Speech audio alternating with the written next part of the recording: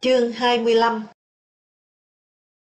Đó là viết Nguyễn Đức Thuận, tù Côn Đảo, vừa ra Bắc.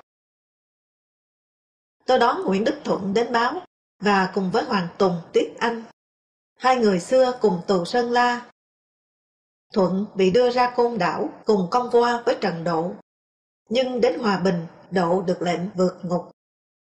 Tùng nói, theo chỉ thị Trung ương, báo Nhân dân lo cho anh một hồi ký về chiến đấu trong tù. Báo phân công anh Trần Đĩnh viết giúp anh. Sau tôi biết, giữa lúc tôi cùng Hoàng Tùng tiếp Nguyễn Đức Thuận, mau nhiều ở cơ quan xì xào dữ lắm.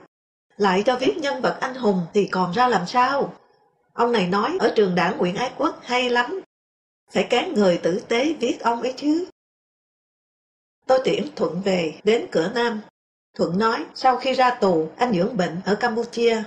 Chủ tịch Hội Văn nghệ Giải phóng LVS đã viết cho anh một hồi ký, cho nên không cần phải viết thêm nữa. Khiêm tốn, Thuận không muốn làm ôm sòm quá về bản thân. Nhưng chắc cũng do anh không tin tôi viết được. Tôi đâu có nếm cơm tù, đòn tù như LVS. Tôi nói, tôi không viết cũng không sao. Nhưng anh muốn cứu thì nên đề nghị với Trung ương. Thuận xin cứu, nhưng sau đó đã phải nghe Lê Đức Thọ chánh trùm tổ chức và Tố Hữu chánh trùm tư tưởng. Hai người cùng với Hoàng Tùng chánh trùm báo chí duyệt trực tiếp hồi ký này. Trong mắt các vị, tôi viết hồi ký thì ít người bì. Lúc ấy đang trong thời kỳ đảng thẩm tra thời gian tù, Thuận cũng khó lòng bướng. Tên sách tựa là Bất Khuất, do Tố Hữu đặt. Sao lại dính Lê Đức Thọ? Vì ông phải lo đến mất còn của đảng bộ miền Nam đang trong cơn tơi tả, rồi lại phải lo bảo đảm tư cách chính trị của các nhân vật quan trọng xuất hiện trong hồi ký. Ai ra tù cũng đều phải đình chỉ sinh hoạt đảng, chờ thẩm tra. Và ông muốn mượn Thuận kích thích tinh thần đảng viên trong Nam, đang sa sút đáng sợ. Ở đây tôi muốn nói một chuyện. Cuối 2004, chị Phương Nhu, vợ Nguyễn Đức Thuận, đưa tôi xem một bài của Trần Bạch Đằng in trong một quyển sách, nói ông không bằng lòng tinh thần đề cao cá nhân của Nguyễn Đức Thuận. Ông đã nói với Nguyễn Văn Linh, bí thư xứ ủy lúc đó, và Linh tán thành ông. Chỗ này không sao, đó là ý nghĩ của ông Bạch Đằng. Vấn đề ở dưới đây, nó đụng đến sự thật và lòng trung thực. Bạch Đằng viết, ông ta là trưởng tuyên huấn miền. Ông đã có bản thảo hồi ký này ở trước mặt. Và ông rất lấy làm lạ, tại sao ông phản đối mà nó cứ được in ra, và còn in rất nhiều nữa là khác. Tôi nhấn mạnh. Tôi hỏi chị Nhu có cần tôi viết thư cho Trần Bạch Đằng không? Chị nói thôi, chỉ cần tôi xác nhận giúp chị rằng hồi ký của Thuận là do Trung ương và cụ thể là Lê Đức Thọ, Tố Hữu, Hoàng Tùng quyết định từ đầu đến cuối. Tôi đã viết. Nói rõ ngay từ đầu, Thuận đã xin cứu. Do đó tôi không hiểu cái việc Trần Bạch Đằng viết. Ông rất lấy làm lạ về chuyện ông đã phản đối mà Bất Khuất vẫn cứ được in văn tê. Làm trưởng ban tuyên huấn miền mà Trần Bạch Đằng không biết rằng không phải anh ất ơ nào cũng ra lệnh cho in Bất Khuất được. Và in rất nhiều và bắt thanh niên cùng quân đội cả nước học tập rộng rãi nữa. Và gã nào xui song hào mua cho quân đội 160.000 quyển trong tổng số phát hành 210.000. Là cấp dưới, nhưng ông Bạch Đằng lại coi ông là người tối hậu quyết định những gì thuộc về tư tưởng, tuyên huấn vậy. Thật ra, ông Bạch Đằng chỉ cần minh bạch một chút tí teo rằng bản thảo ở trước mặt ông, bản thảo ông cho khai tử kia là bản của LVS, nhà văn giải phóng, thì ông sẽ không phải trút bất bình phi thần thánh vào sách, lên án Nguyễn Đức Thuận, làm khổ bà Thuận Hóa và các con của ông bà. Sáu Thọ, Tố Hữu, Hoàng Tùng, những cấp trên của Bạch Đằng chắc chắn không có gửi bản thảo của tôi vào để xin Bạch Đằng tối hậu quyết định, rồi cũng chắc chắn không phải cho xuất bản lén lút sau lưng Bạch Đằng. Tôi kể ra ở đây chuyện này vì lẽ thấy Trần Bạch Đằng luôn xuất hiện với diện mạo một nhà tư tưởng, dạy bảo mọi người sống và chiến đấu. Xin thêm một chuyện, minh họa chút nào quan hệ Sáu Thọ với Trần Bạch Đằng. Sau 1975 ít lâu, Một lần, Sáu Thọ mời vợ chồng Trần Bạch Đằng ăn cơm. Sáu Thọ bỗng nói, nghe đâu cậu dạo này ăn nói lộn xộn lắm phải không? Trần Bạch Đằng dĩ nhiên, dạ thưa đâu có ạ. Sáu Thọ bèn quay sang nói với vợ Trần Bạch Đằng, cậu này ở gần bọn tôi thì khá, chứ ở xa là dễ hư. Lững lơ con cá vàng. Nhưng hôm sau, Trần Bạch Đằng liền khăn gói ba lô lên vai, ra Chu Văn An Hà Nội sống 4 năm ròng, phòng tránh hư hỏng. Khi chia tay ra Bắc, Trần Bạch Đằng tâm sự với nhà văn A.D. Sau đó A.D. kể lại cho Nguyễn Khải, và Khải cho tôi hay. Khải còn cho hay một lần Trần Bạch Đằng hỏi Khải cấp gì. Khải nói, đại tá, thì Đằng nói, ở dưới tôi nhiều đến thế cơ nhỉ. 2004 hay 2005, Mỹ tuyên bố giúp Việt Nam chống bệnh AIDS. Trần Bạch Đằng viết bài đăng báo Phụ Nữ, phản đối, nói ông nhục với chuyện này. Tôi viết cho ông nhờ báo Phụ Nữ đưa hộ, nói ông thấy nhục hơi ít và quá muộn. Tôi từ lâu đã thấy nhục cả về nghèo nàn lạc hậu, vân vân. Trong việc từ thiện này, nếu ông thấy nhục thật, thì nên xin chính phủ từ chối Mỹ giúp, để nhường ông đứng ra kêu gọi những người giàu trong nước, trong đó có ông, quyên tiền chữa lấy cho dân ta. Bệnh Nam hãy chữa bằng tiền dân Nam. Viết bất khuất, tôi không ký tên. Nhiều người nói vì tôi là xét lại. Tôi không thể nói rõ lúc ấy tôi không ký, vì không muốn Hoàng Tùng, người muốn kéo tôi ra khỏi hang hùm những mao nhèo, Phan Quang, Hữu Thọ, bị nói này nói nọ. Và không chỉ không ký, tôi đã từ chối tất cả các nơi mời tôi đến nói chuyện về quyển hồi ký, kể cả những lần Hoàng Tùng, Nguyễn Đức Thuận ở bên cứ buôn vào. Lý do là tôi không thích ôm sờm về chuyện viết quyển sách này. Viện Văn học mời Nguyễn Khải, Hữu Mai và tôi đến nói kinh nghiệm viết người thật việc thật. Một hôm, gặp nhau trên đường Hoàng Hoa Thám, Hữu Mai hỏi tôi nói chưa, tôi bảo không. Vì sao? Vì không thích nói dối. Tớ không thích nói dối, mình ghi lại như cỗ máy, từng chấm phẩy, chấm câu của người kể là anh hùng. Tâm linh sâu xa có lẽ đã cảm thấy sự tầm phào rồi thì phải. Không chỉ thế, tôi đã ủng hộ gần hết nhuận bút. Một hôm, sách sắp phát hành, Trần Thế Tuấn, biên tập viên nhà xuất bản, đến bảo tôi, anh Thuận muốn cúng hết nhuận bút của anh ấy cho mặt trận giải phóng miền Nam, nhưng nhuận bút của người kể thì ít lắm. Tôi nói ngay, thì đổi nhuận bút tôi sang làm của anh ấy. Tôi đã lĩnh một ít, lo cho vợ con sơ tán. Vậy xin hãy coi là tôi đã lĩnh hết phần. Thuận lái Volga đến báo, rủ tôi cùng đến ký tên vào sổ vàng mặt trận giải phóng. Tôi xin cứu. Nhưng có tiền của anh mà tiền của anh là chính chứ. Thôi anh ký cả cho là được rồi mà. Vài anh em lúc ấy bảo, với nhuận bút thường tình lĩnh được, tôi mua bay 2 căn nhà 2 tầng ở phố Huế. Thép mới ở B, miền Nam. Ra bảo tôi, tiền mày gửi khéo nứt mẹ cả ngân hàng rồi đấy nhỉ. Tôi cười. Lê Đức Thọ trực tiếp làm việc và làm việc nhiều với tôi về hồi ký này. Hay gọi lên. Có lúc tôi ngỡ tôi là một ngã đi lạ, để ông tạt vào kiếm chút gì đó, khác với những cái ông luôn tẩm mình ở trong. Ít ra, ông còn nghe được cái giọng điệu ông ít nghe thấy ở quần thần quen thuộc. Hay chuyện phím. Có hôm cả quyết, thằng tù nào nói vào tù không khai là nói phép. Tớ nói đây coi như tổng kết, có bằng chứng. Thằng nào cũng khai. Da thịt chứ sắt với đồng chó gì mà nó quạng vải cứt vải đái ra lại không đau, mà đau lại không khai. Vấn đề là ở khai làm hại nhiều hay ít thôi. Thế là vấn đề nảy ra từ đây. Ai xác nhận thằng tù khai hại nhiều hay ít? Cuối cùng, lắc hay gật do một người, Lê Đức Thọ. Ân oán đều ở một tay. Dĩ nhiên lúc đó tôi chưa lần ra điều này. Một lần Sáu Thọ nói, đừng tưởng nhà văn các cậu mới là kỹ sư tâm hồn nha. Bọn tổ chức chúng tớ cũng kỹ sư tâm hồn. Tớ nói này, Sáng Chủ nhật nào, chúng nó cũng đến ngồi đầy ở phòng khách tớ. Có đứa đem cả vợ đến. Mất thì giờ, nhưng sau nghĩ ra mới biết, chúng nó đến cốt là để mình nhớ tên, nhớ mặt.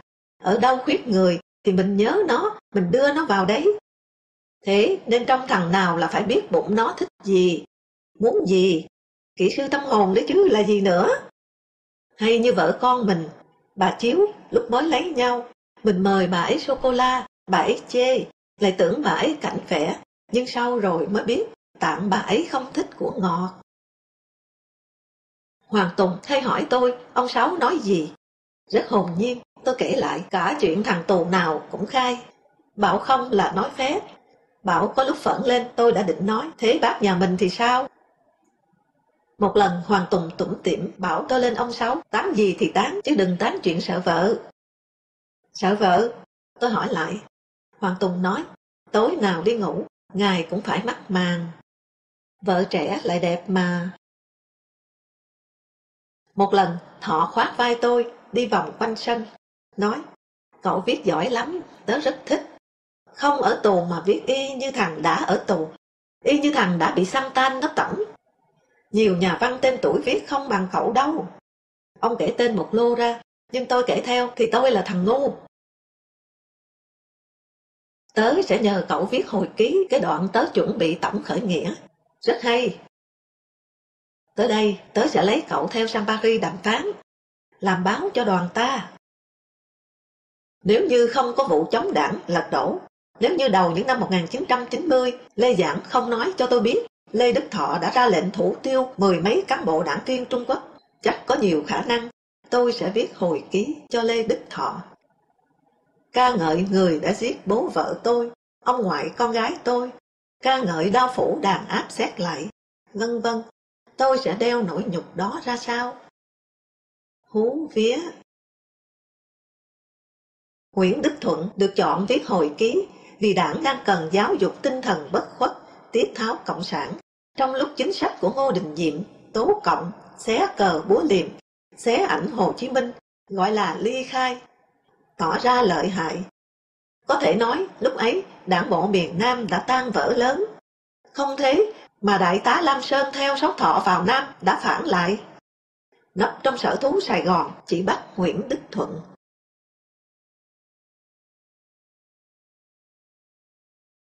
Thêm nữa, đảng đang chuẩn bị đánh Mỹ ở cả nước, cần ra bất khuất, rồi phát động thanh niên, quân đội học tập, để đề cao tinh thần hy sinh, chịu đựng gian khổ, hăng hái lên đường vào chiến trường. 3 thế hệ đẻ vào những thập niên 40, 50 và 60 đều học mệt. Theo lời hai Khuynh, cựu bí thư Sóc Trăng, rồi thư ký Nguyễn Văn Linh, và cuối cùng tổng biên tập báo Đại Đoàn Kết, thì lúc đang rầm rộ ly khai, xé cờ, tố cộng, chính đảng viên tố cáo Cộng sản. Lê Đức Thọ ra một nghị quyết, hình như là BCT01, nói phàm đảng viên ly khai, chào cờ, tố cộng là phải khai trừ. Nhưng bí thư Trung ương Cục miền Nam, Cục R, Nguyễn Văn Linh thảo ra một nghị quyết, hình như số 3, chủ trương ai khai báo để tổn thất nghiêm trọng cho đảng và quần chúng thì mới bị khai trừ. Cho nên một hôm Lê Đức Thọ bảo tôi rằng Hai Khương, cũng nguyên phó bí thư xứ ủy, sắp ra Hà Nội. Có lẽ cậu phải ký tên cậu, để nếu Hai Khương chửi Thuận đã phê phán nó ly khai, thì cậu đứng ra nhận hết, thay cho thằng Thuận. Khương là người ở trong tù, tranh luận với Thuận về ly khai hay không đấy. Hai điều bị thắc mắc nhiều ở hồi ký là việc Thuận đứng đèn mấy nghìn W và nhịn uống 18 ngày. Tôi đã phải nói cái này là do Sáu Thọ. Bắt phải giữ bí mật thủ đoạn của anh chị em tù. Cậu viết là khi bắt đứng đèn, 2 cảnh sát trong nhóm tra tấn thường bỏ đi, thì Thuận liền lăn ra chân tường. Thằng cảnh sát còn lại không thể nào ôm tù để giữ cho đứng đèn tiếp, cho nên chỉ chửi bới với đấm đá thôi. Cậu viết thế chúng nó rút kinh nghiệm, đem trói gô thằng tù vào ghế, đặt vào dưới đèn, thì có chết chúng nó không? Còn khi tù tuyệt thực, thì nhà tù cấm uống nước. Lúc ấy, anh em tù thường mượn cớ đi làm cỏ, về ném vào cho những bao bố tẩm đẫm nước. Thọ bảo, cậu viết thế, nó rào nghiến dây thép gai lại, thì đám tuyệt thực chết hết. Thanh minh, vì đó là sự thật. Và nay ở đây, tôi cũng muốn phơi trần ra một sự thật nữa. Tôi dần dà thấy tôi bồi bút thực thụ. Bồi bút, nên biết là sai, vẫn nghe theo. Thà nhận dốt khoa học còn hơn. Một đồng đội quan trọng của Thuận trong chuồng cọp là Phan Trọng Bình. Anh rất ngay thẳng, bảo tôi trong tù bọn mình đâu có dám nhìn vào mặt chúng nó. Chúng nó bảo thế là nhận diện, mai kia trả thù. Bọn mình đều để râu tóc bờm xồm bù xù che kín cả mặt. Thậm chí có cả anh bôi cước đái lên người, cho chúng nó sợ bẩn, không đến đánh. Nhưng tôi, lời Phan Trọng Bình, xem kịch Quyển Văn Trỗi về đã bị mất ngủ cả đêm. Chúng tôi làm cho mình xấu xí, bẩn thỉu, không dám cả nhìn mặt chúng, cho khỏi bị đòn là đúng, hay hiên ngang quắt mắt chửi lại địch đôm đốp như trỗi trên sân khấu là đúng. Sau những giây phút hiên ngang anh hùng ban đầu, rồi đầu hàng, thương tâm lắm.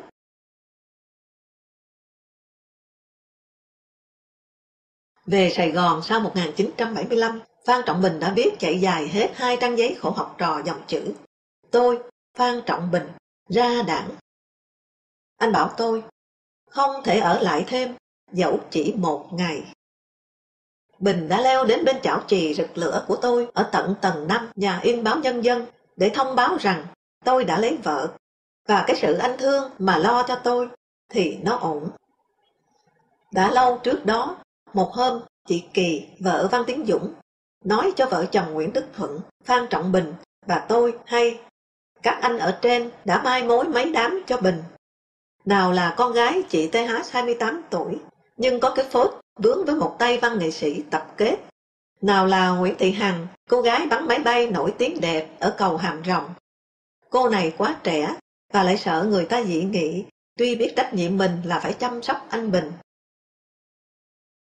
Tôi sau đó có bảo Bình rằng có tuổi lại tù đầy, sợ cái khoản kia không hợp với vợ quá trẻ. Tất nhiên, lúc khuyên Bình điều này, tôi không thể biết rồi Bình sẽ xin ra đảng, còn Hằng thì đường mây thăng thiên vào Trung ương Đảng và nội các.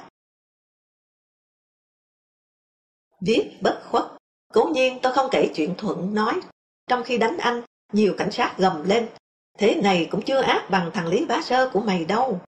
Những cái này là chúng tao học của thằng Sơ đây. Thì ra tra tấn là môn khoa học và nghệ thuật có tính chan hòa giai cấp. Cách mạng với thực dân đế quốc, quốc gia với cộng sản, đem truyền cho nhau.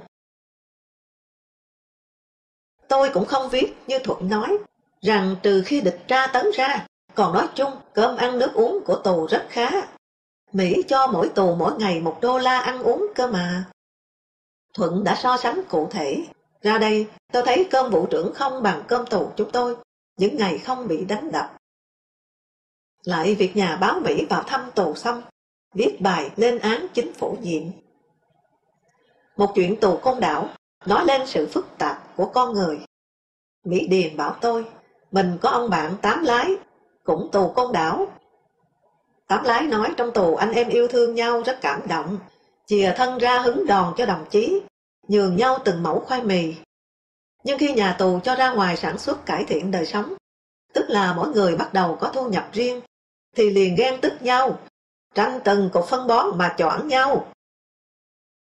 Tây nó nói đúng, l'homme n'est ni ange ni bête. Con người chẳng phải thánh thần mà cũng chẳng phải thú vật. Có một chuyện, nghĩ đến tôi lại ân hận. Một hôm, sách đã đóng gáy, chỉ còn chờ dán bìa. Sáu Thọ cười cười bảo tôi mang một quyển sang cho Trường Chinh. Chết, quên mất anh Năm, thôi cậu đưa bảo anh ấy duyệt nhé. Trường Chinh nhận sách, cầm xem, dở vài tờ, rồi nhíu mày hỏi tôi, chỉ còn dán bìa là xong? Vâng, tôi cố nói càng ngắn càng tốt. Thế thì đưa tôi duyệt làm gì? Ngộ tôi không bằng lòng 3 trang mà bỏ đi, thì các anh có thể để trắng tinh 3 trang như bị kiểm duyệt được không? Bài học cuối cùng về báo chí xuất bản, anh cho tôi đây. Từ bài học đầu, ngày sinh nhật, đến bài học này đã gần 30 năm, mà khoảng tôi xa cách anh có lẽ còn gấp 3 thế. Tôi vẫn nói cục lũng. Vâng, anh Thọ bảo mang sang cho anh duyệt. Thôi được, anh để đấy tôi xem.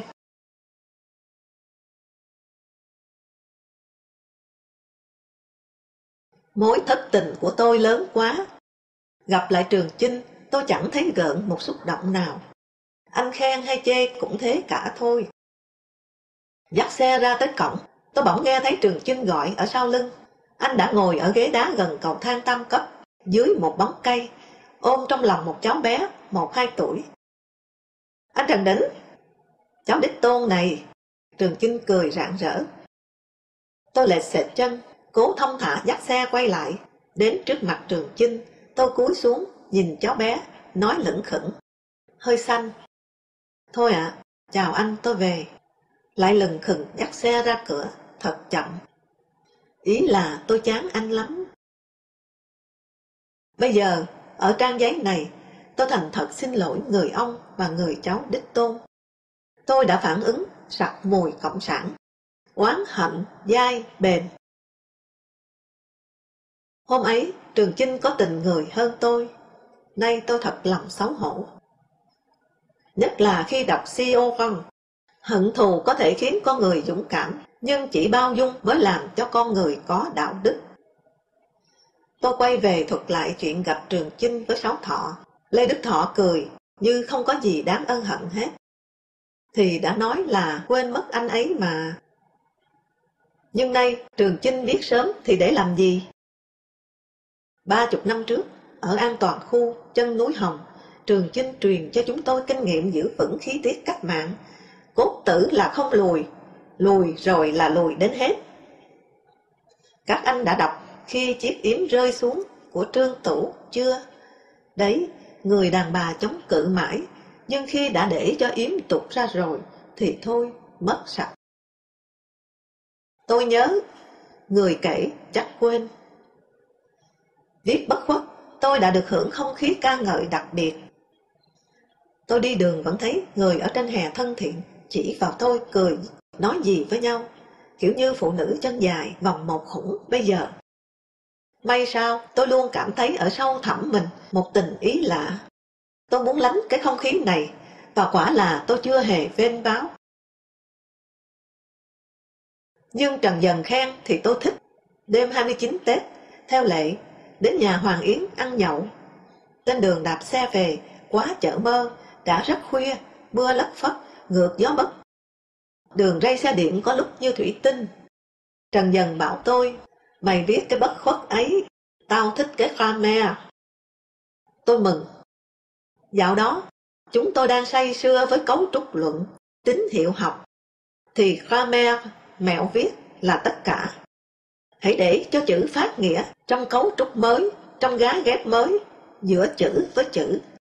Trần dần đã dịch un blanc cheval ra thành một con trắng ngựa. Còn nhận xét của Nguyên Hồng, Tô Hoài cũng thú vị. Chúng tôi uống bia thủy tạ, quầy cô Dinh gốc liễu. Nguyên Hồng bặm môi, vuốt râu nói, mày, Trần Đĩnh à, mày có tâm hồn, mày có nghệ thuật, nên mày viết cái ấy cho thuận rất hay. Lúc có rượu, Nguyên Hồng thường bị cao giọng. Tô Hoài tủm tỉm, hay chính vì nó đã kéo tay các vị lên cho cao, ngang với nó, chứ nó đét cúi xuống để kính ghi. Của này mà bẩm anh, em kính ghi anh đây, thì hỏng. Cuối 2002, Trần Thế Tuấn, biên tập viên nhà xuất bản làm hồi ký thuận, mò đến nhà tôi. Mấy chục năm xa rồi, té ra rồi Tuấn cũng lao đao. Bị nghi là chịu ảnh hưởng xét lại của tôi và kỳ thị. Tuấn bèn xung phong vào B5, vùng giới tuyến ác liệt. Tôi nghe mà thấy rợn. Nếu Tuấn vào B5 mà hy sinh, thì chắc tôi ân hận lắm. Nay anh làm thơ, có in sách, sống ở Sài Gòn. Thôi dù sao ở bất khuất, tôi cũng đã bỏ qua được nhẹ nhàng 2 cửa ải danh lợi. Tôi vẫn mong rồi có một quyển sách của thật tôi, của chính tôi. Viết bất khuất, tôi không một lời chửi Mỹ, trong khi đặc trưng của văn học cách mạng là phải tìm mọi dịp lên án nó, thằng đế quốc, kẻ thù của loài người và nhân dân Việt Nam. Ngược lại, tôi đã tước bỏ hết mọi màu sắc, mùi vị đề cao Trung Quốc ở trong cuốn sách. Với cây bút của tôi, Nguyễn Đức Thuận không còn tôn thờ Lôi Phong, Lưu Hồ Lan nữa. Trước khi làm việc với Nguyễn Đức Thuận, tôi đã bỏ 3 buổi nghe hết băng ghi âm bài nói của anh ở trường huyện Ái Quốc. Rồi sau đó có một buổi làm việc khá căng với anh. Tôi đưa ra 3 ý kiến. 1. Viết hồi ký của anh. Tất nhiên tôi tôn trọng sự thật anh đã trải. Nhưng tôi được độc lập xử lý kinh lịch của anh theo nhận thức và cảm xúc của tôi. Và anh hãy yên tâm, tôi đã làm như thế khi viết cho Phạm Hùng, Lê Văn Lương, Bùi Lâm. 2. Nghe anh nói ở Nguyễn Ái Quốc, tôi thấy anh chỉ nhấn đến tinh thần quyết tử. Nhưng theo tôi, chúng ta cần ca ngợi cả tinh thần quyết sống. Bởi nếu chỉ quyết tử không thôi, thì có lẽ chúng ta sẽ giống như lính Lê Dương. Tôi cần nói rõ như thế với anh, vì tôi sẽ hỏi anh nhiều cái về đời sống tình cảm yêu ghét của cá nhân anh. Chính với tinh thần này mà tôi đã viết Phan Trọng Bình có thói quen, rằm nào cũng cố nhòm trăng sáng qua mái nhà tù. 3. Anh nói, mỗi khi gần bên cái chết, anh lại thấy Lưu Hồ Lan đứng ở trên đỉnh vinh quang chói lòa, giơ tay vẫy, và anh thì cố gắng trường lên. Theo tôi, như thế mà vào sách thì không ổn một chút nào. Hiểu chuyện, Thuận trong lúc thập tử nhất sinh, thấy Lưu Hồ Lan như tấm gương sáng, cũng chỉ là sản phẩm của tinh thần noi gương, học tập Trung Quốc, mà xưa nay đảng ra sức giáo dục cho toàn đảng mà thôi. Tôi nói hơi mạnh. Tôi nghĩ ở các bộ mặt Việt Nam, chúng ta không thiếu hình tượng anh hùng để học hỏi đâu. Vả chăng, tại sao chúng ta không đề cao một anh hùng Việt Nam cho nước ngoài cũng học tập chứ? Kết quả, Võ Thị Sáu đã ra mắt thay cho Lưu Hồ Lan trong bất khuất. Năm 2008, trong một quyển sách xuất bản về Nguyễn Đức Thuận, người ta đã đăng một bài của Nguyễn Đức Thuận viết năm 1964. Sống như lôi phong, chết như ruồi trâu, Võ Thị Sáu. Theo bất khuất, biên tập viên mới chỉ thay Lưu Hồ Lan bằng Võ Thị Sáu, chứ chưa tước bỏ Lôi Phong. Một điều cần nói nữa, năm 1965, viết bất khuất, tôi ngỡ lên án việc đầy đọa con người. Thì 2 năm sau, nổ vụ án xét lại, và tôi là nạn nhân. Và tôi bắt đầu lờ mờ nhận thấy, ngoài bồi bút, tôi mang 2 bộ mặt lệch nhau, ôm sòm ở tư cách kẻ lên án, và câm nín với vai tội phạm bị đàn áp man rợ của chính bản thân. Chương 26.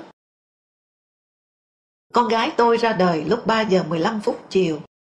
Đúng 3 giờ rưỡi, Tuyết Minh, vợ Lê Vinh Quốc, bí thư đảng ủy bệnh viện C, điện thoại báo tin cho tôi ngay. Chị bị đưa về bệnh viện C làm bí thư đảng ủy vì tội bỏ tổ quốc của chồng. Sáng sau tôi vào thăm. Con gái nằm ở một phòng tập trung nhiều cháu sơ sinh khác. Hồng Linh bảo tôi, nôm con xấu lắm. Mắt sưng như 2 quả nhót, còn môi thì như có 2 con đĩa bám vào. Tôi không thấy sao hết. Vừa mừng vừa thẫn thờ. Thương con rồi sẽ chịu đựng bom đạn ra sao?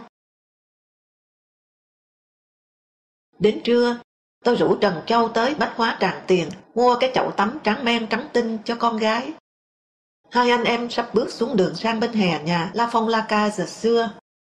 Tôi chán nản nói, Je maudis la guerre, elle abrutit l'homme. Mình nguyền rủa chiến tranh, nó vũ phu hóa con người. Nói tiếng Pháp, như sợ có người nghe thấy. Chiến tranh đang là nguyện ước nung nấu sôi sục, rủa nó là nguy hiểm.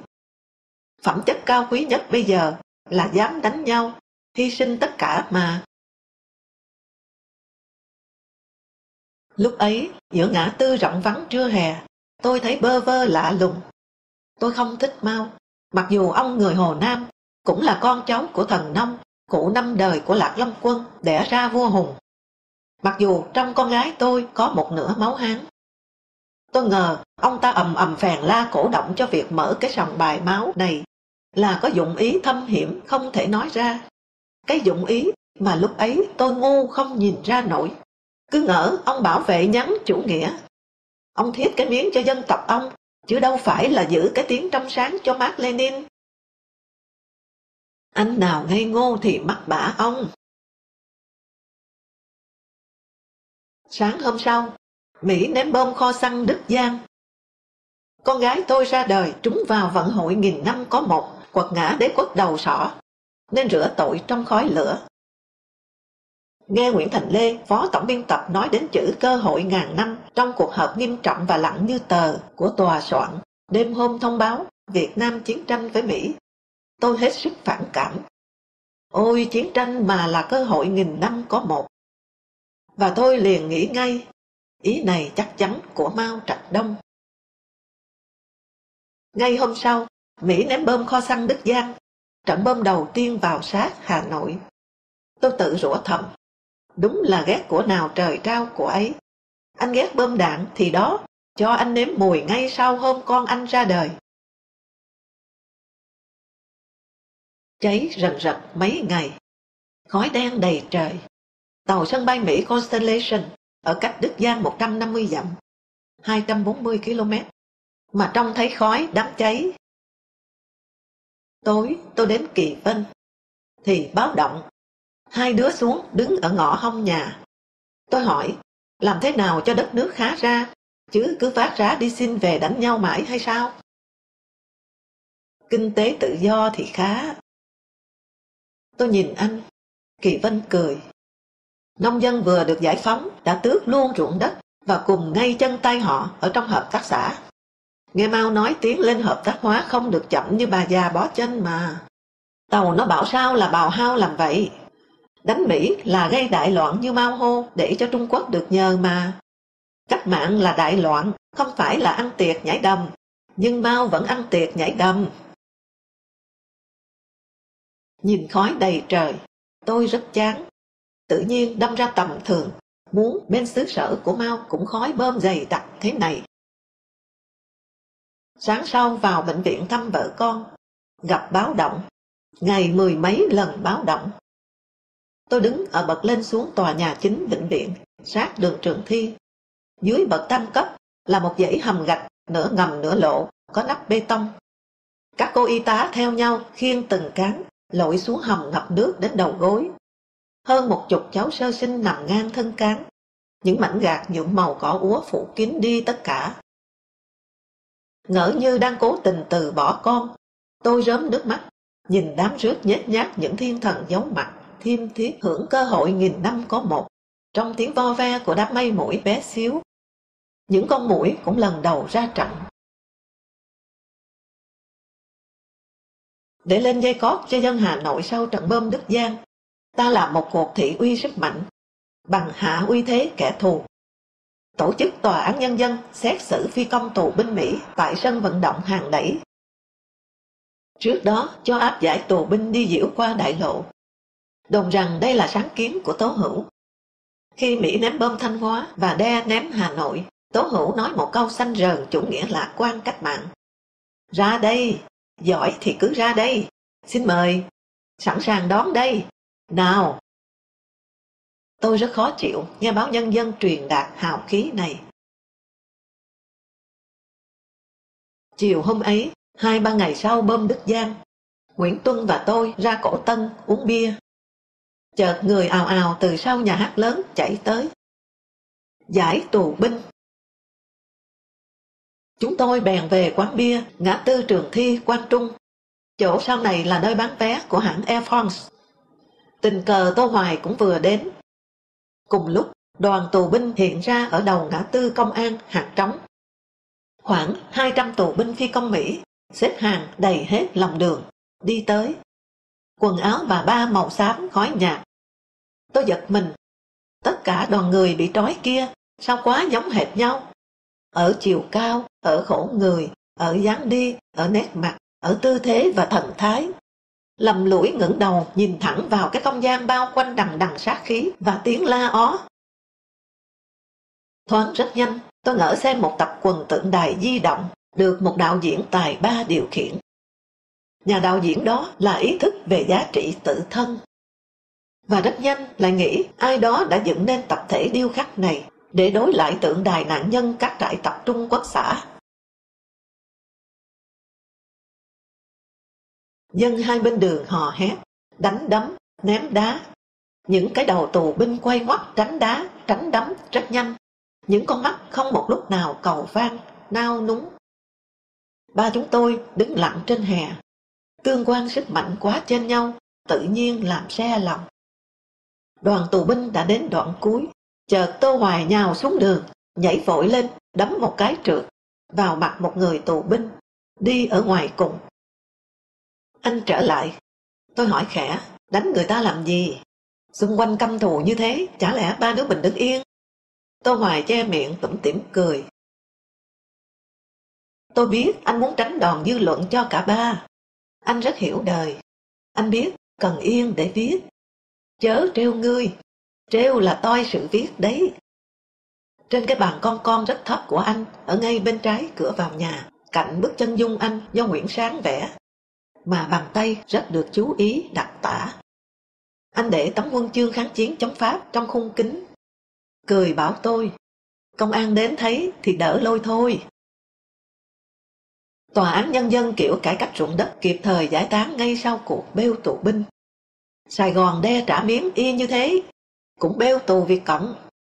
Thế giới tố cáo Hà Nội vi phạm luật quốc tế về tù binh, còn tù binh Mỹ về trại nhất tề tuyệt thực. Sau, ta đưa họ đến giam ở gần những trọng điểm hoặc sơn cầu Long Biên để Mỹ không dám đánh phá. Mấy cô diễn viên trong khu văn công đến biểu diễn cho các mâm pháo gần nhà máy điện Yên Phụ về nói, đang hóa trang cho tiết mục sắp diễn, cứ thấy hello hello gọi. Nhìn sang bên nhà máy điện thì thấy mấy chú mẻo bị giam trong đó. Các chú bám mép tường nhoi lên gọi, vẫy, hôn gió. Đồ quỷ, vào tù còn hám gái thế chứ lại.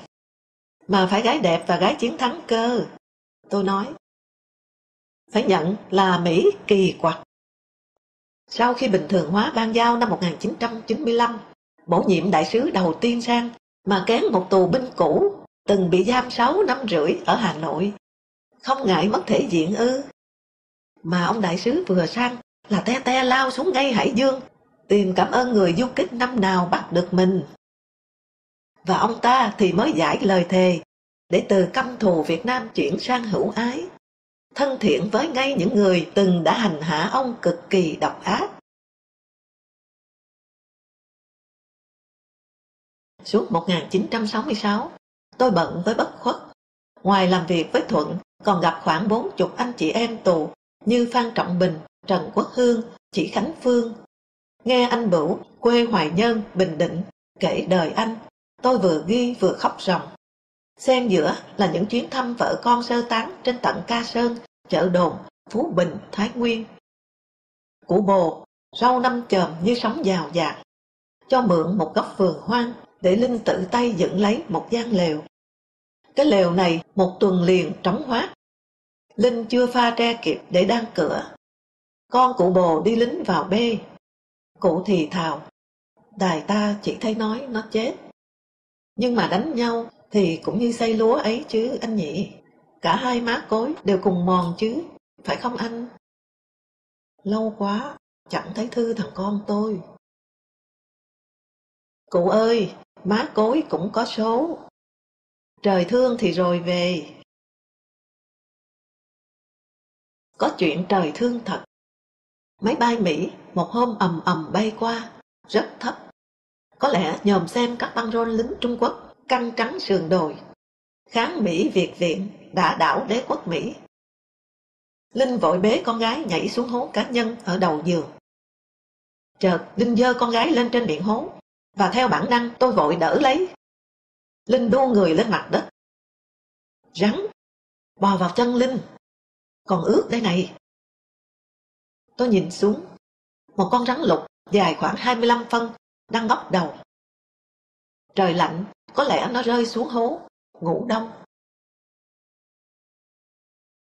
Và con cụ Bồ về thật. Gần vĩ tuyến, đi cùng hai anh lính thì bị pháo 105 ly bắn.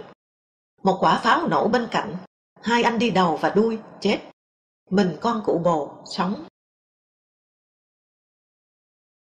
Chủ nhật 22 tháng 4, tôi đến thăm mẹ vợ chữa lao ở bệnh viện Thái Nguyên sơ tán về giữa rừng Phúc Trù, vùng chè Tân Cương. Vừa đến chân dốc, thấy bệnh nhân ngồi chồm hổm trên đỉnh đồi, đồng loạt nhìn tôi cười, thì ngờ ngay là có tin xấu. Quả vậy, mẹ Linh chết thứ Sáu, ngày 20.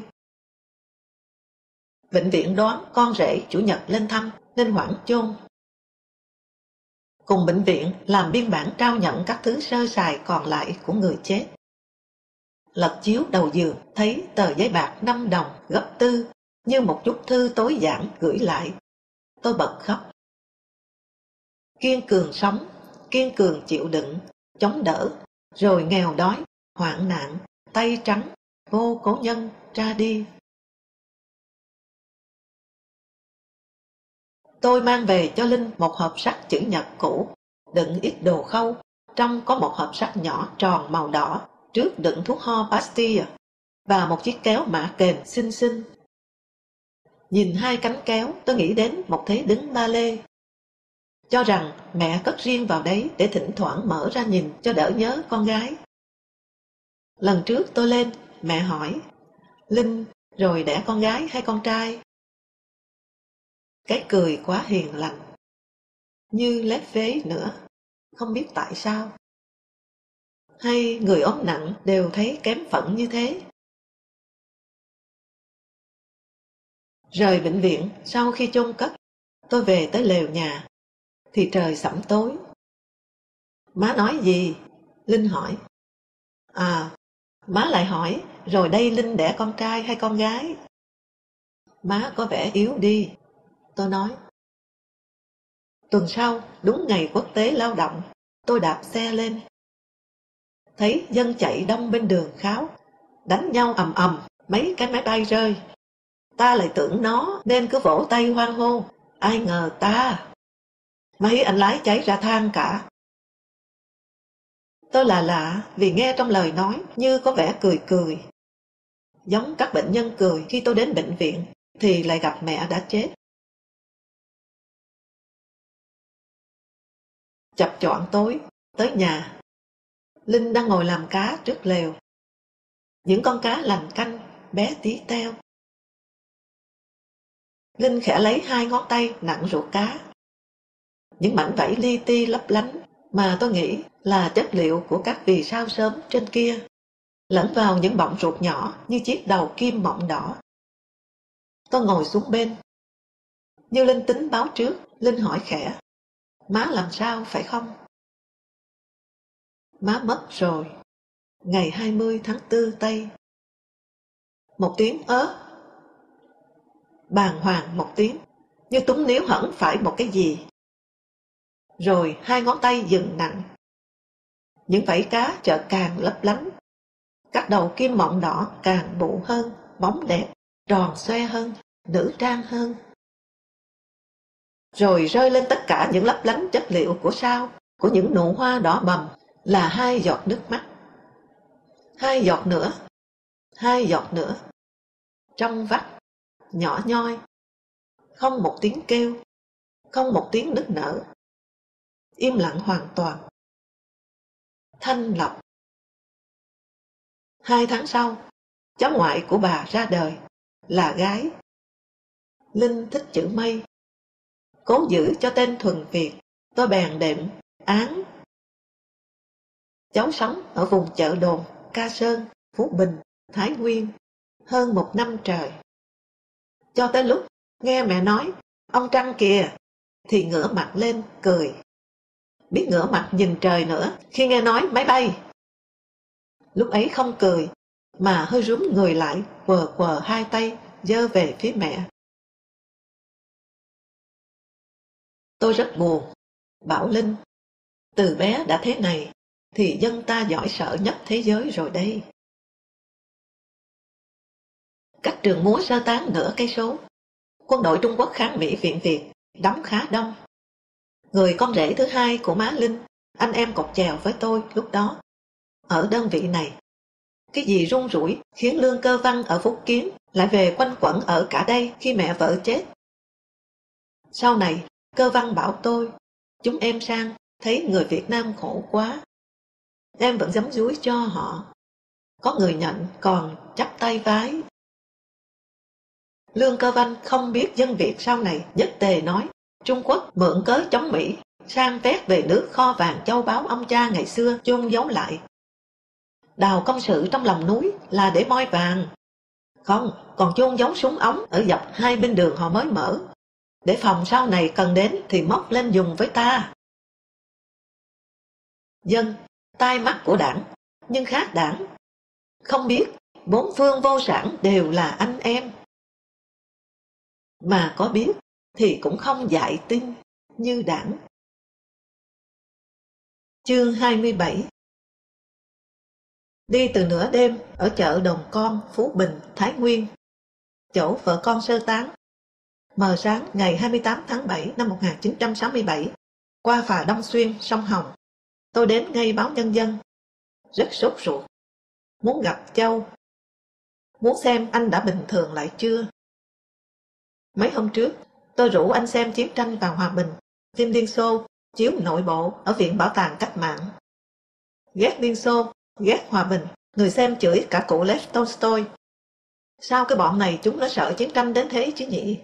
Lại đem chiến tranh ra dọa ta nữa. Nhưng Châu rất đăm chiêu, không để ý tới những cái đó. Lát sau, thấy vẻ anh vẫn nghĩ ngợi, bồn chồn. Tôi hỏi có chuyện gì, thì anh nói có chuyện hơi lôi thôi. Anh vừa bị mất mấy đoạn trích biên bản hội đàm mới đây của Đảng Cộng sản Trung Quốc và Việt Nam. Mất kèm cả cái quần lụa của vợ. Tôi nói ngay, kẻ trộm rồi, nếu là công an thì họ cứ việc đưa lệnh khám nhà, rồi bắt luôn đi thôi, chứ việc gì phải bày chuyện ăn trộm. Hoàng Minh Chính bảo công an lấy. Châu nói, Đĩnh thử đến Chính, nói là kẻ trộm xem. Sớm hôm sau tôi đến Chính. Cửa ra vào hành lang đóng. Không muốn gọi ầm, tôi leo lên nóc bể nước rộng bằng 2 gian phòng. Toan mượn nó đi qua dãy cửa sổ hành lang ở trước buồng nhà sư Thiện Chiếu, bên cạnh nhà chính. Ai ngờ mái tôn ọp ẹp, tôi bỗng hóa thành tên trộm trong một phim gián điệp kẻ gian hài. Loảng xoảng thanh la chủng chọe kinh kịch diễn ngoài trời có đến 3 phút, ngay cạnh dãy nhà trung đội lính bảo vệ trụ sở Quốc hội bên kia đường, Kim theo dõi Chính và sư Thiện Chiếu. Chính bảo tôi dứt khoát là công an lấy rồi. Tôi đã bàn với Châu, bảo Châu nếu họ hỏi thì cứ nói là đến tôi chơi. Khi tôi đi rửa ấm chén pha nước, Châu thấy trên bàn có tài liệu hay thì lấy về xem, xong trả sau. Sợ mượn tôi không đưa vì là tài liệu tuyệt mật. Biên bản này là một trong vài phần tử quan trọng cấu thành vụ án chống đảng, lật đổ, tay sai nước ngoài. Nhưng bản thân nó thì rất hay, cho thấy Bắc Kinh và Hà Nội bắt đầu mâu thuẫn nhau về hai vấn đề. Một là Đảng Cộng sản Trung Quốc cho rằng Mỹ thế nào cũng đánh Trung Quốc, và khi ấy Liên Xô sẽ nhất định theo Mỹ đánh hôi. Do đó, 2. Việt Nam cần đánh đến cùng, chớ nghĩ đến đàm phán. Stalin từng khuyên đừng vượt Trường Giang Nam Hạ, nhưng Trung Quốc không nghe. Không nói ra, nhưng ngụ ý Việt Nam dừng đánh là nó sẽ rảnh tay đánh Trung Quốc dữ. Vậy hãy ra sức phên dậu khỏe vào cho tôi. Còn nay, hốt vì cách mạng văn hóa ngày thêm rối bét, triển vọng nguy hiểm. Lê Duẩn không dạy hết lòng nghe Đại Hậu Phương nữa, mà muốn quay lại với hai vai hai gánh ân tình, nên đáp lại rằng: thứ nhất, nếu Mỹ đánh Trung Quốc, thì Liên Xô nhất định giúp Trung Quốc chống Mỹ.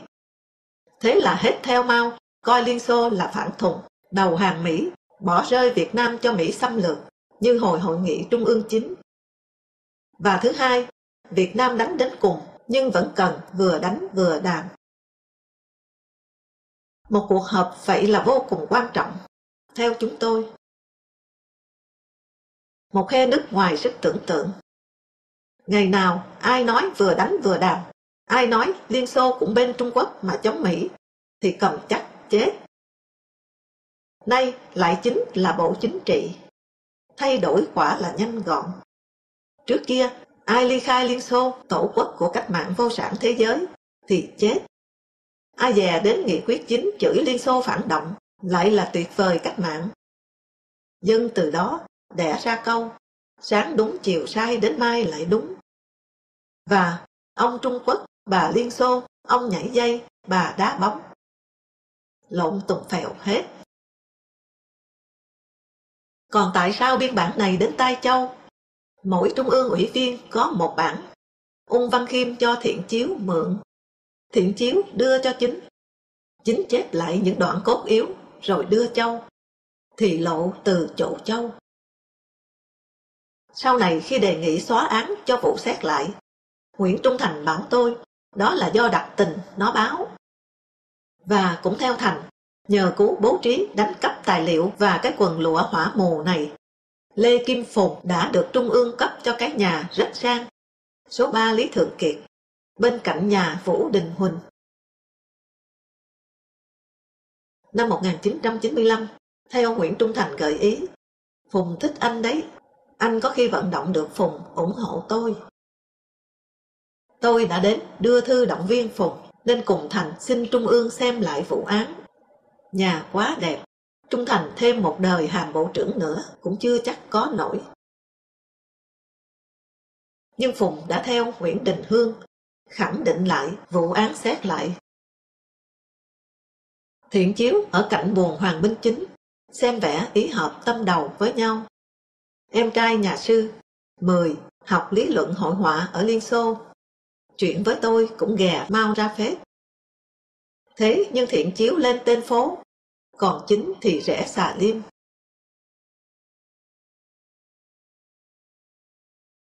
Thật tình, lúc nghe Châu nói, cũng như sau khi đến Chính, tôi không hề lo. Dù công an có lấy nữa, thì cũng chỉ là để đe cho sợ. Chuyện bắt bớ thủ tiêu đảng viên là của Stalin, của Mao. Không thể xảy ra ở Đảng Cộng sản Việt Nam, vốn giỏi xuê xoa để được tiếng thuận hòa. Tôi chỉ giảm tin yêu cụ Hồ vì cho rằng cụ Soàn chịu thua rồi thỏa hiệp với Lê Duẩn, Lê Đức Thọ ở Hội nghị Trung ương 9, bởi có lẽ cụ nghĩ thà đảng sọc sệt còn hơn để mất đảng. Tôi vẫn tin Lê Duẩn, Lê Đức Thọ sau nghị quyết 9 quyết định cho cụ nghỉ họp Bộ Chính trị vì lý do sức khỏe, để rồi sau sang Trung Quốc chữa bệnh, là thật tình. Nghị quyết 9 đã cơ bản thỏa mãn yêu cầu của Mao, bỏ Liên Xô, ngã hẳn theo Mao, phát động chiến tranh, bởi thiên hạ đại loạn Trung Quốc được nhờ. Hay nôm na là chúng mày chết cho ông sống. Nhưng việc cộng triệt hạ phái hữu quá chậm. Đến tháng 6 1967, tất cả những Lưu Thiếu Kỳ, Đặng Tiểu Bình, gần hết Bộ Chính trị và 11 nguyên soái đã bị Mao bỏ tù.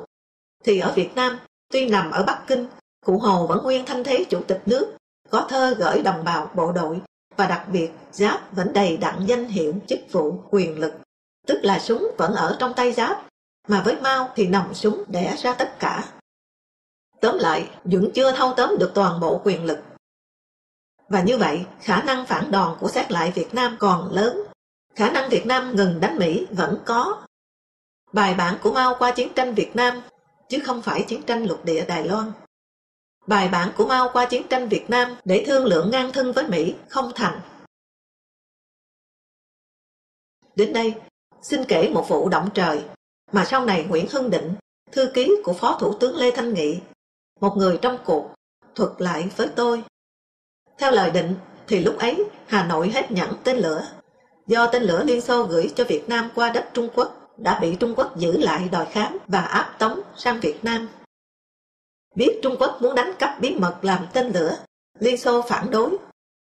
Cuối cùng, 28 Tết âm lịch Đinh Mùi, cụ Hồ đành cử Lê Thanh Nghị sang cầu khẩn Mao cho gặp. Nghị nói, thưa Chủ tịch, lẽ ra Hồ Chủ tịch chúng tôi sang gặp Chủ tịch, nhưng Hồ Chủ tịch chúng tôi sức yếu, không thể đi. Mao bèn hỏi, sao mà yếu? Dạ, Hồ Chủ tịch chúng tôi quá lo lắng, vì máy bay Mỹ đánh phá ác liệt, mà chúng tôi thì hết tên lửa, cho Trung Quốc và Liên Xô chưa thỏa thuận được việc chuyển tên lửa. Mao nói ngay, ồ, tưởng gì chứ thế thì dễ. Quay sang Chu Ân Lai, tổng lý giải quyết việc này để cho Hồ Chủ tịch chống khỏe lại. Chu nói, Chủ tịch đã chỉ thị thì chẳng khó khăn gì, Nói đoạn, quay sang Nghị hỏi Tắp Lự. Cách mạng văn hóa chúng tôi ngày ngày rầm rộ như thế, sao báo chí Việt Nam lại im? Khổ, báo chí Việt Nam mà đưa tin thì bằng đem xấu xa của Đại Hậu Phương ra bêu với dân ư. Nghị giải thích thế nào, Định không nói mà tôi cũng không hỏi, sợ anh giật mình ngừng chuyện. Tiếp sau đó, Chu nói, sáng mai ở Thiên An Môn, hàng triệu hồng vệ binh chúng tôi biểu dương lực lượng, ủng hộ Việt Nam đánh Mỹ đó. Xin mời Phó Thủ tướng và các đồng chí đến dự. Đã phóng cây lao đánh Mỹ của ông anh đi rồi thì phải theo lao thôi. Cái phận nhờ vả mà. Không dự thì không tên lửa bắn máy bay. Sáng sau đến nơi, không thể không kinh ngạc trước cảnh tượng hồng vệ binh bao la, sôi sục. Đầy đất là người hò la, rợp trời là cờ xí vùng vẫy, biểu ngữ. Sau phút kinh ngạc thì đến phút kinh hoàng. Có rất nhiều biểu ngữ, các tiểu tướng hồng vệ binh chăng lên ở trước mặt các quan khách Việt Nam đến dự. Đề rằng, đã đảo Võ Nguyên Giáp, phần tử xét lại thối tha, tay sai của Liên Xô phản động. Tôi hỏi Định, đoàn ta bỏ về chứ? Bỏ thì người ta lập tức bỏ hết các thứ chi viện. Tôi nói, thế nào trong thư khố của Đảng Cộng sản Trung Quốc chả có phim ảnh ghi lại cảnh thầy trò các ông đứng trên lễ đài vẫy tay hoan nghênh các biểu ngữ đòi đánh đổ Võ Nguyên Giáp. Hễ cần dí điện ta, họ lại xì các ảnh ấy ra. Sáng hôm sau, theo lời Định kể, Lê Trung Thủy tham tán quân sự ở đại sứ quán ta. Đến nói, Giáp ở trong nước điện ra, yêu cầu đại sứ ta phản đối Trung Quốc. Có bài báo viết Võ Nguyên Giáp âm mưu lật đổ cụ Hồ. Nghị bàn với Lý Tiên Niệm.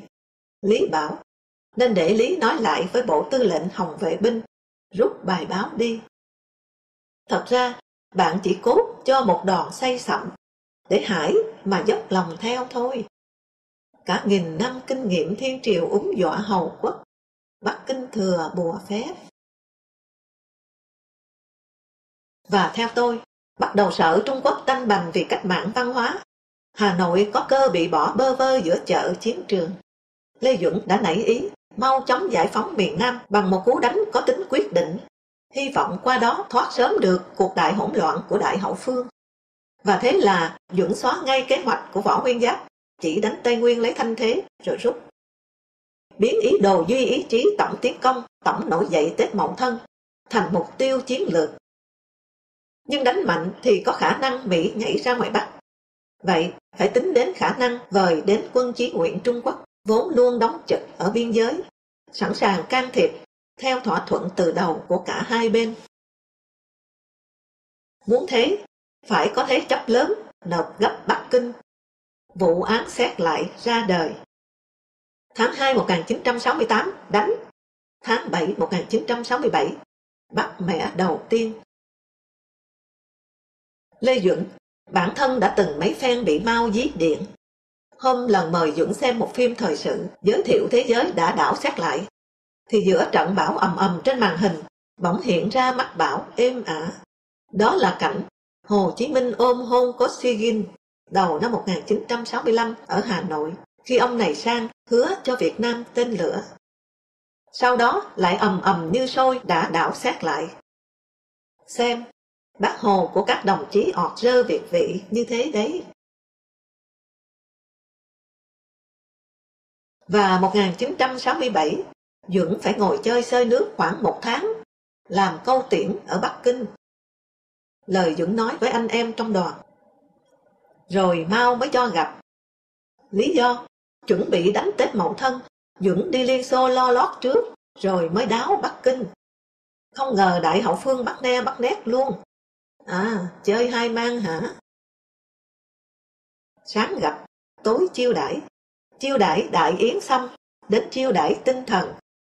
Mời Duẩn xem một phim hoạt hình dài, Chú bé kiêu ngạo.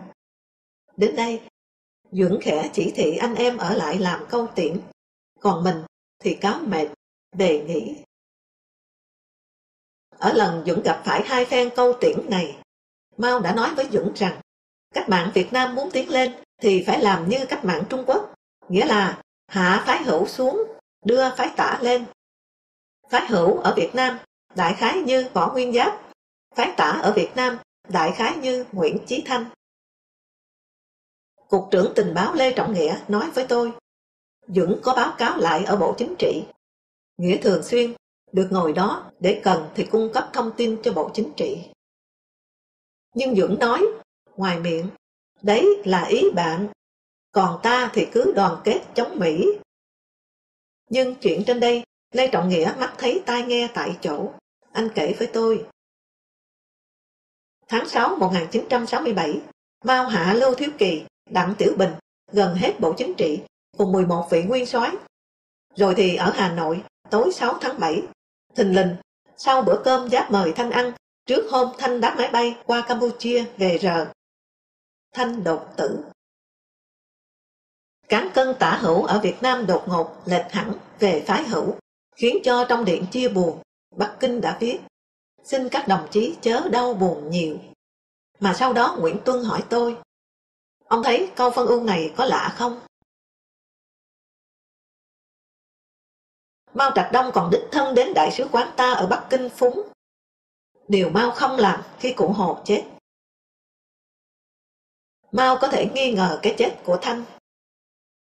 Bữa ăn bí mật đến mức phải đưa người ở cục tình báo đến chụp ảnh. Mà Bắc Kinh chẳng lạ gì. Cục trưởng tình báo Lê Trọng Nghĩa vừa mới theo lệnh Lê Duẩn có động tác tiếp xúc với CIA Mỹ để chuẩn bị đàm phán với Mỹ. Nguyễn Chí Thanh, đại diện phái Tả, chết trước Tết Mậu Thân nửa năm, là giọt nước làm tràn ly. Thanh chết mồng 6, thì 28 tháng 7 1967, bắt 4 xét lại đầu tiên, trong có Hoàng Minh Chính, Hoàng Thế Dũng, Phạm Viết, Trần Châu. Lê Trọng Nghĩa cho rằng trước khi có tổng tiến công, tổng nổi dậy, Lê Duẩn đã cho tổng tiến công, tổng nổi dậy ở Quân ủy Trung ương và Bộ Tổng Tư lệnh. Như sau, tháng 9, Giáp thình lình đi Bratislava dưỡng bệnh. Cuộc xa xứ này để bù vào sự vắng mặt mãi mãi của Nguyễn Chí Thanh. Lê Đức Thọ vào Quân ủy Trung ương, thế lực Thọ hùng mạnh lên nhiều. Tháng 12, Nguyễn Văn Vịnh ra khỏi Quân ủy Trung ương, thôi chức trưởng ban thống nhất và bị quản thúc. Tháng 11 1969, Chánh Văn phòng Bộ Tổng Tư lệnh Hiếu Kính, Chánh Văn phòng Quân ủy Trung ương Lê Minh Nghĩa bị treo giò và chịu sự điều tra thẩm vấn của Cục Bảo vệ Quân đội. Rồi tháng 2, vừa nổ súng Tết Mậu Thân, đến lượt Lê Trọng Nghĩa, Đỗ Đức Kiên. Trong vòng 6 tháng, người ta dọn sạch các trợ lý đắc lực của Giáp. Nhưng rồi Tết Mậu Thân thua thiệt, cần đến Giáp, người ta lại đành để cho Giáp về nước. Diễn tiến ở Hà Nội có khác Bắc Kinh. Bộ trưởng Quốc phòng Bành Đức Hoài bị sờ đầu tiên. Mãi đến tháng 6 1967, Bắc Kinh mới quật ngã Lưu Thiếu Kỳ, Đặng Tiểu Bình và 11 nguyên soái. Ở Việt Nam, đầu tiên, cụ Hồ ngồi chơi xơi nước và chữa bệnh. Trường Chinh sớm khuất phục, nhưng Duẩn mò đến Giáp sau cùng. Còn một điểm khác Việt Nam đặc biệt nữa. Ấy là Đặng Tiểu Bình rồi đã lật lại ván cờ để tiến hành một cuộc xét lại long trời lở đất, có tên là khai phóng, cải cách minh oan phục hồi danh dự cho các nạn nhân chính trị. Nhưng đám xét lại ở Việt Nam thì vẫn hoàn toàn đêm tối. Việt Cộng tính cho vụ án xét lại chết chìm, vì nó gồm có Hồ Chí Minh, Võ Nguyên Giáp, cùng nhiều đại lão khai quốc công thần. Dưới thời Tổng Bí thư Lê Duẩn, người từng cùng trong Trung ương với những Hà Huy Tập, Lê Hồng Phong, Nguyễn Thị Minh Khai, và chắc từng nghe không ít những lời các vị này phê phán Hồ Chí Minh, Trường Chinh, Võ Nguyên Giáp. Ba anh hùng làm cách mạng tháng 8 và thành lập Việt Nam Dân Chủ Cộng Hòa. Lu mờ đi. Phải nói rõ là lúc nhiều điều trên đây đang diễn ra, tôi rất mơ hồ. Chương 28. Mơ hồ, vì như đã nói, tôi không hình dung nổi trong đảng lại có đàn áp đảng viên khác quan điểm. Thêm vào, tôi vẫn đi làm, tôi vẫn ra vào nhà Lê Thanh Nghị, Nguyễn Đức Thuận vẫn nói với anh chị em cơ quan, kinh nghiệm viết, vẫn đưa Tô Hoài đến nói cách ghi nhật ký với anh chị em phóng viên, vân vân. Đầu năm 1967, Lê Thanh Nghị nhờ tôi viết hồi ký. Tôi đã từ chối, vì sau khi xin phép sát hạch trí nhớ của anh, thấy anh không nhớ gì chi tiết cả. Và nữa, tôi không thể làm việc theo cách Nguyễn Hưng Định, thư ký của anh, nói rồi anh ngồi bên, gật đầu chứng thực. Năm 1960, tôi đã rút được khỏi việc viết cho anh, nhưng lần này Hoàng Tùng bảo cố viết cho ông ấy, công ông ấy đi khuân các thứ về, chứ không thì cả nước đói bò ra. Nhưng tôi không thể chiều lòng anh được, và tôi thật tình áy náy. Tôi dạo ấy cũng từ chối viết hồi ký cho Nguyễn Duy Trinh. Nguyễn Tuân bảo nên viết cho ông này, rồi bảo ông ấy đưa đi thăm mộ cụ Nguyễn Du ở Tiên Điền. Tôi nói, Xuân Diệu đi về, đã than thở với tôi rằng chúng nó phá sạch hết, mộ tên quan phong kiến mất rồi. Chẳng còn gì của Nguyễn Du ngoài xè xè nắm đất bên đường. Nhưng tôi đã nhận viết báo cáo cho Lê Thanh Nghị, đọc ở Đại hội Anh hùng chiến sĩ thi đua toàn quốc. Nghị đã mời tôi dự cả các cuộc họp của ban thi đua mà anh chủ trì, coi tôi như một thành viên thường trực nhưng không chính thức. Do đó, tôi làm việc có đến hàng tháng ở nhà Lê Thanh Nghị. Và phạm tội hút lại thuốc lá, tôi đã cai 5 năm. Bởi Nghị khoe thuốc Xiong Mao, gấu trúc này là cụ Mao hút, và tôi không muốn thua kém Mao. Viết giúp Lê Thanh Nghị tức là viết ca ngợi anh hùng. Thỉnh thoảng tôi lại lẩn vẩn nghĩ tới câu thảm thay cho những đất nước có quá lắm anh hùng của một nhân vật trong kịch Bertolt Brecht. Tôi rất thích một nhân vật nữa của Brecht. Anh ta đánh cược với chủ nhân một con mèo, xem ai cho mèo tự nguyện ăn được mù tạt. Chủ mèo ôm mèo vuốt ve, rồi quệt mù tạt vào miệng nó. Nó cào trả, rách tay. Đến lượt kẻ ra cược. Hắn nhét một cục mù tạt tướng vào đít mèo, và mèo liền phóng ra nằm ở một góc, tự nguyện liếm ngon lành. Anh hùng và tự nguyện, hai điều cơ bản này ở Việt Nam rất sẵn. Phan Đăng Tài, phụ trách thư viện của báo, khi lo đem thư viện đi sơ tán, đã cho tôi toàn tập kịch Bertolt Brecht và một từ điển Pháp Trung. Có mấy chuyện khá ấn tượng. Thời gian này, trong mấy ngày cùng Nghị, Trần Danh Tuyên, Nguyễn Văn Tạo duyệt thông qua các anh hùng chiến sĩ, bỗng một sáng Tuyên ầm ầm, bao giờ cũng đùng đùng đi ầm ầm đến, và nhoẻn nhoẻn cười, bước nhão vào, cao giọng nói, thằng này anh hùng được rồi. Bên an ninh nói thời kỳ ở Nhật nó không làm cái gì cả. Thằng này là lương định của. Tuyên vừa dứt lời thì máy bay Mỹ ập đến, ném bom kèm theo tiếng phòng không bắn, rung nhà và cửa kính lên. Không kịp báo động, Tuyên leo lên đi văn. Nghị và tôi đang ngồi ở trên. Co cẳng toan nhảy qua cửa sổ. Định nhoài vội ra giữ Tuyên lại. Đây là tầng 2, anh nhảy thì chết. Đúng là trong gang tấc. Sáng ấy, một thằng lên đài vinh quang, một anh suýt hạ thổ. Nhà Lê Thanh Nghị có một hầm bê tông cốt thép kiên cố, cửa hầm bằng thép. Nguyễn Lương Bằng ở trước cửa nhà Nghị không có hầm kiên cố bằng, nên lúc báo động dữ vẫn sang tránh nhờ hầm nhà Nghị. Một lần cả bà Trinh, vợ ông cũng sang. Tôi nói anh chị khiêm tốn, giản dị quá, thì chị cười, tiêu chuẩn mà. Nhà tôi đi xe ca, sau gọi xe bus. Thăm các cháu sơ tán, đã bị anh Tố Hữu phê bình là vi phạm nguyên tắc, không giữ gìn vấn đề bảo mật. Tôi không hiểu chị nói ra để chế giễu nhà thơ hay để tự phê bình.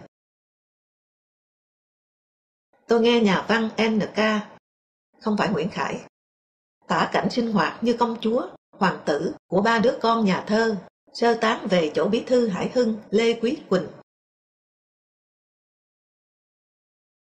Hôm họp cuối cùng, Ban chuẩn bị đại hội anh hùng chiến sĩ thi đua, đến phủ thủ tướng, duyệt diễn văn tôi viết cho Lê Thanh Nghị.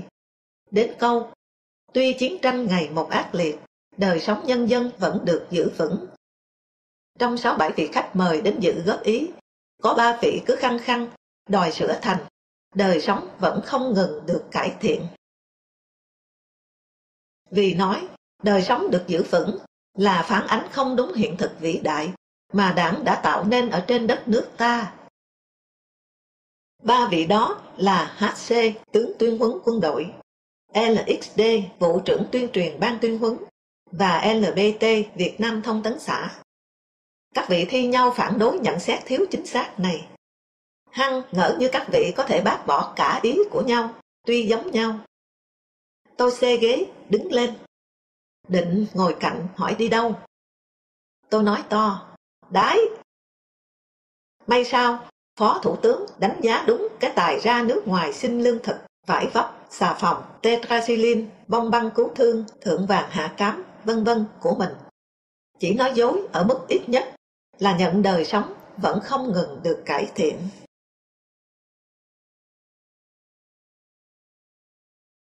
Tối khai mạc, Tố Hữu được cả đại hội hò ầm ầm, đòi ngâm thơ. Tố Hữu tủm tỉm ra trước micro. Cụ Hồ đỏ ao như ông Tiên, giơ tay đe trước, cấm ngâm thơ về Bác. Cả hội trường liền vang lên như sấm, ngâm sáng tháng 5. Nghe Bác nghìn điều, nhưng việc ngâm ngợi Bác thì kiên quyết không nghe Bác. May là ở trong vấn đề dân chủ còn sót lại được cái điểm cơ bản này. Chứ nghe Bác hết thì có lẽ gây. Thế là Tố Hữu, theo đa số tuyệt đối thắng thiểu số tuyệt đối, bèn ngọt ngào, chúc lòng con nhỏ lên thăm Bác Hồ. Lúc này, Bác Hồ trong lòng Tố Hữu đã nhạt so với Lê Duẩn. Nhưng muốn được các anh hùng chiến sĩ thi đua yêu mến, ông vẫn cứ người là cha, là bác, là anh. Tôi không thể không nhìn cụ Hồ, mặt đỏ au, cụ nôm có vẻ còn tiên cốt hơn nhiều. Sức mạnh thơ ca, thêm rượu thuốc làm nền, cất cánh, quả là lớn. Sau đó, cụ Hồ ra nói, khen dân tộc, đất nước, mọi ngành mọi giới của ta đều anh hùng. Cuối cùng, khen chính phủ ta anh hùng nhất. Bao nhiêu chính phủ trên thế giới theo nhau đổ, nhưng chính phủ ta xưa thế nào thì nay vẫn y như thế. Hội trường vỗ tay như sấm, sướng quá, đứng trên đầu chúng nó.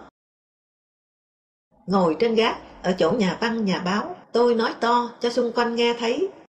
Xét theo tiêu chuẩn lâu bền thì ta mới anh hùng hạng 3.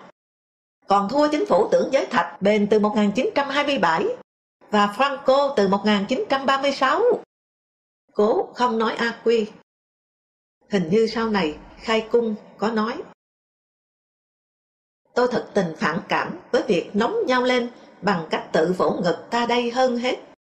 Câu tôi nói cùng với động cơ nói nó đã vào biên bản khai cung ở vụ bảo vệ ban tổ chức. Ý thức rõ là mình đã góp xây dựng cho họ một quan niệm đúng về khiêm tốn cộng sản. Trở lại chuyện mơ hồ.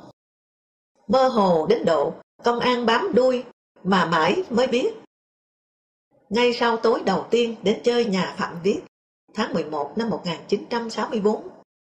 Sáng đó, dắt xe ra hè đi làm, vướng chổng nước chè, vợ Lê Thọ, chánh văn phòng báo Nhân dân. Tôi phải vòng ra đầu chiếc ghế băng dọc lề đường. Sợ đụng ai, tôi nhìn xuống để tránh, thì thấy một người trạc tuổi tôi, mặc áo đông xuân cổ lọ, màu tím than, ngoài là một vỏ áo bông cùng màu, ngồi đó. Anh ta ngước nhìn tôi, cái nhìn trượt hơi dài trên mặt tôi. Xe đến quá nửa hàng thiết, đường đông chật, tôi chợt cảm thấy nặng nặng ở sau gáy. Khẽ liếc ngoái lại, anh bạn cổ lọ đông xuân. Tôi dừng lại, dắt xe lên quầy một hàng, bày đúng 3 ngọn đèn dầu hỏa, làm bằng nguyên liệu quý hiếm lúc đó, hộp sữa bò. Nhìn vào cửa kính, thấy anh ta rẽ về hàng nón bên trái. Tôi đổi hè, dắt xe đi ra đầu phố, ở đầu hàng mành. Anh bạn đang đứng trước một bà bán khoai sắn luộc, cạnh mấy em bé gái đi học. Tôi lẳng lặng đến đằng sau anh ta, khẽ đập vai hỏi, sao xe không biển số? Anh ta giật mình, xe mới mua. Mới mà đã tróc hết sơn à? Tôi vừa dứt lời, anh ta liền quăng mình lên xe, phóng. Tôi đuổi theo. Với cái vốn tiểu thuyết trinh thám Anh Mỹ Pháp, đọc có tới hàng trăm quyển, làm lực đẩy, bổ sung. Ra tới nhà thờ Đức Bà, anh ta rẽ sang báo Nhân dân, rồi đổ dốc Bảo Khánh, ra bờ hồ, quạt sang hàng hành, băng qua hàng gai, lao lên Lương Ngọc Can, đạp thẳng lên hàng cá, và quẹo gấp vào bên phải, băng qua hàng đường, sang bên ngõ gạch. Tôi cáu kỉnh dừng lại, một đoàn tàu điện đi tới. Về cơ quan, tôi báo Nguyễn Thành Lê là công an vừa theo tôi, và thế là phạm pháp, tôi sẽ kiện. Đề nghị Thành Lê ký tên đóng dấu vào đơn chứng nhận, tôi là người của báo. Thành Lê nói là kẻ xấu thôi. Tôi cứ đơn, gửi sở công an, vẽ 2 lộ trình bị theo và đuổi lại. Lập trường rõ ràng, lộ trình theo bám tôi màu xanh, còn lộ trình tôi đuổi màu đỏ. Một lần khác, vào khoảng đầu năm 1967, đến Phạm Viết, tôi thấy mấy anh Kỳ Vân, Lưu Động, Hoàng Thế Dũng, Trần Châu đang cười cười hơi lạ, nhìn qua cánh chớp cửa sổ, trông ra đường. Bảo công an chờ suốt 2 tiếng đồng hồ ngoài kia, nay chả lẽ cả lũ kéo nhau ra sao? Tôi mở cửa đi ra, thấy một chị đứng dắt xe dưới gốc cây trước cửa nhà Phạm Viết. Túi quàng ghi đông như kiểu cán bộ. Tôi đến nói, chị ạ, họ sắp giải tán rồi, chờ làm gì nữa? Làm ra vẻ khinh khỉnh trước lời lẽ của đứa vô văn hóa, ghẹo phụ nữ. Chị ta lên xe đi. Một lần thì tôi hơi trợn. Đó là sau khi Trần Châu đã bị bắt vài 3 tháng. Tối đó, tôi đến thăm vợ con anh. Khi nghe tiếng tôi nói chuyện với Gia Lộc ở tầng trệt, con trai út Châu reo, mẹ ơi, bố! Thấy tôi, cháu xấu hổ vì đã mừng hụt. Tôi cảm thấy như mình có lỗi với cháu. Không hiểu sao lúc về, độ 9 giờ tối, tôi lại đi lối Trần Xuân Soạn, Trần Nhân Tông. Vắng, tối và mưa lâm thâm, rét. Bóng cây cao trùm đen sầm lên mặt đường, lấp loáng ướt. Quá ngã tư Trần Xuân Soạn Ngô Thời Nhiệm, tôi bỗng thấy lùi lủi một người đạp ở sau chừng 50 mét. Đến ngã tư đầu chợ Hôm, phố Huế, đụng một đống rác to tướng. Tôi vờ dừng lại, lấy thuốc lá ra hút. Người theo sau cũng dừng, cũng lấy thuốc hút. Vào nhà Mai Ngữ ở Lê Văn Hưu, tôi thoáng nghĩ. Nhưng lại vào Nguyễn Du, ra đầu Trần Bình Trọng, quẹo sang cổng sau nhà hát Nhân dân, nơi Nguyễn Đức Thuận đang ở nhờ tại nhà triển lãm Tổng Công đoàn. Tôi dắt xe đến bên cổng, giơ tay như để bấm chuông, mắt ngó sang đối diện. Người theo tôi đang đứng trước chùa Ngọc Liên, gần nhà Hoàng Xuân Tùy. Tính sao lại lọt vào trúng trung khu thần kinh công an. Thế là nhún vai lên xe, về thẳng. Xong, lần rợn nhất, bắt đầu thấy mình bị quay kín ở trong một mạng lưới bí hiểm. Lại là lần từ Hà Nội lên Ca Sơn, Chợ Đồn, Phú Bình, Thái Nguyên. Nửa đêm hôm qua, Địch Dũng và tôi đạp xe về chợ Dầu. Vào nhà Dũng vừa đôi hồi, đã thấy vợ anh là thư ký ủy ban xã ra đón khách. Đội trưởng dân quân và trưởng công an xã đến xem giấy tờ tôi. Tôi cho là thủ tục an ninh thời chiến. 5 giờ sáng sau, tôi lên đường. Và suốt mấy chục cây số trong mưa sầm sập, duy nhất tôi và chiếc xe giữa đồng đất bốn bề ngằn ngặt nước, vắng tanh. Thế nhưng, đến nhà, vừa thay xong quần áo, chui vào chăn, thì bộ tam đã đến xem giấy. Tôi vẫn cho là luật thời chiến. Tôi về Hà Nội, Nguyễn Địch Dũng gọi tôi ra một góc cơ quan, khe khẽ bảo tôi, tao thương mày lắm, tao báo mày biết, không nói với ai, chết tao. Công an nó theo mày về tận nhà tao. Rồi vào bảo vợ tao dắt công an với xã đội vào khám giấy mày. Nói mày là phản động, có âm mưu trốn vào đại sứ quán nước ngoài. Nghe Dũng mới run, Thế ra sớm sau lại theo đến chợ đồn Sơn Ca, Phú Bình. Mà sao không thấy? Đúng là chỉ có tôi và trời với nước. Hay là điện thoại bảo nhau? Thẩm vấn. Lê Công Tuấn hỏi tại sao tôi hay đuổi an ninh. Tôi nói tôi coi là bị xúc phạm. Một thời gian, an ninh bố trí cả năm liền trên ban công trụ sở của một bộ phận giao thông, chiếu thẳng sang, theo dõi xét lại tại báo Nhân dân. Bảo kỹ sư giao thông học Bắc Kinh cùng tôi, làm việc ở đó. Sau này bảo tôi. Những năm 90, Thắng, một công an khu vực, nhờ quản, cán bộ Bộ Văn hóa, cũng ở trong khu văn công, cách nhà tôi chừng 100 mét. Nhắc tôi cẩn thận, ở trong nhà Hồ Sĩ Đảng, ngay trước nhà tôi, là trạm theo dõi tôi. Quay lại chuyện sáng đó đến cơ quan tìm Trần Châu. 8 giờ sáng cũng không thấy Châu, tuy anh mẫu mực về giờ giấc. Đi ra chỗ để xe, thấy cái Junior lỡ ghẹ của anh bẹp lốp nằm đó. Một lát sau tôi đến Phạm viết. Chương em viết, mở cửa ra khẽ nói, anh viết bị bắt rồi, sớm hôm nay. Thế là cả Châu rồi. Lúc tôi qua đò Đông Hội, trời ửng sáng, nhận ra Trà Giang, rồi cùng trò chuyện mà bụng dạ thì cứ bồn chồn. Là lúc Châu bị bắt. Chiều đến Phan Cái An báo tin. An nói, Alexiev, phóng viên thường trú báo Pravda Liên Xô, báo An là 4 nhà báo đã bị bắt. Hôm sau, biết 4 người là Hoàng Minh Chính, bị lầm là nhà báo, Hoàng Thế Dũng, Phạm Viết, Trần Châu. Công an khám nhà, ngồi thấy cái phích nước nóng, vật đắt giá duy nhất do tôi mua cho, cùng tủ, quạt có thể bị rơi. Châu nhổm dậy đỡ, thì bị quát, ngồi im. Mới hiểu là đã mất tư cách chủ. Châu bị bắt 2 ngày. Tôi đến thăm vợ con anh, gặp Gia Lộc, cùng nhà tầng trệt. Lộc kể, Lộc leo lên gác 3 xem, thì họ đứng đầy cả cầu thang, đuổi xuống. Lúc Châu bị giải đi, Lộc chạy ra tận bên xe, tiễn bạn. Tớ nhớ cả số cái xe chở nó. Nó mặc một chiếc sơ mi caro xanh lá cây, khoác ba lô bẹp. 2 đứa chào nhau.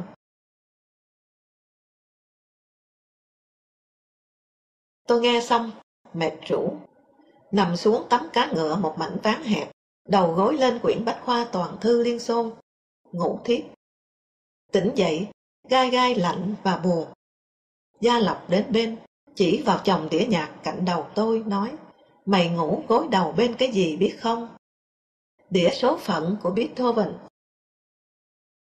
3 tháng sau, số phận gõ cửa. Bắt Gia Lộc.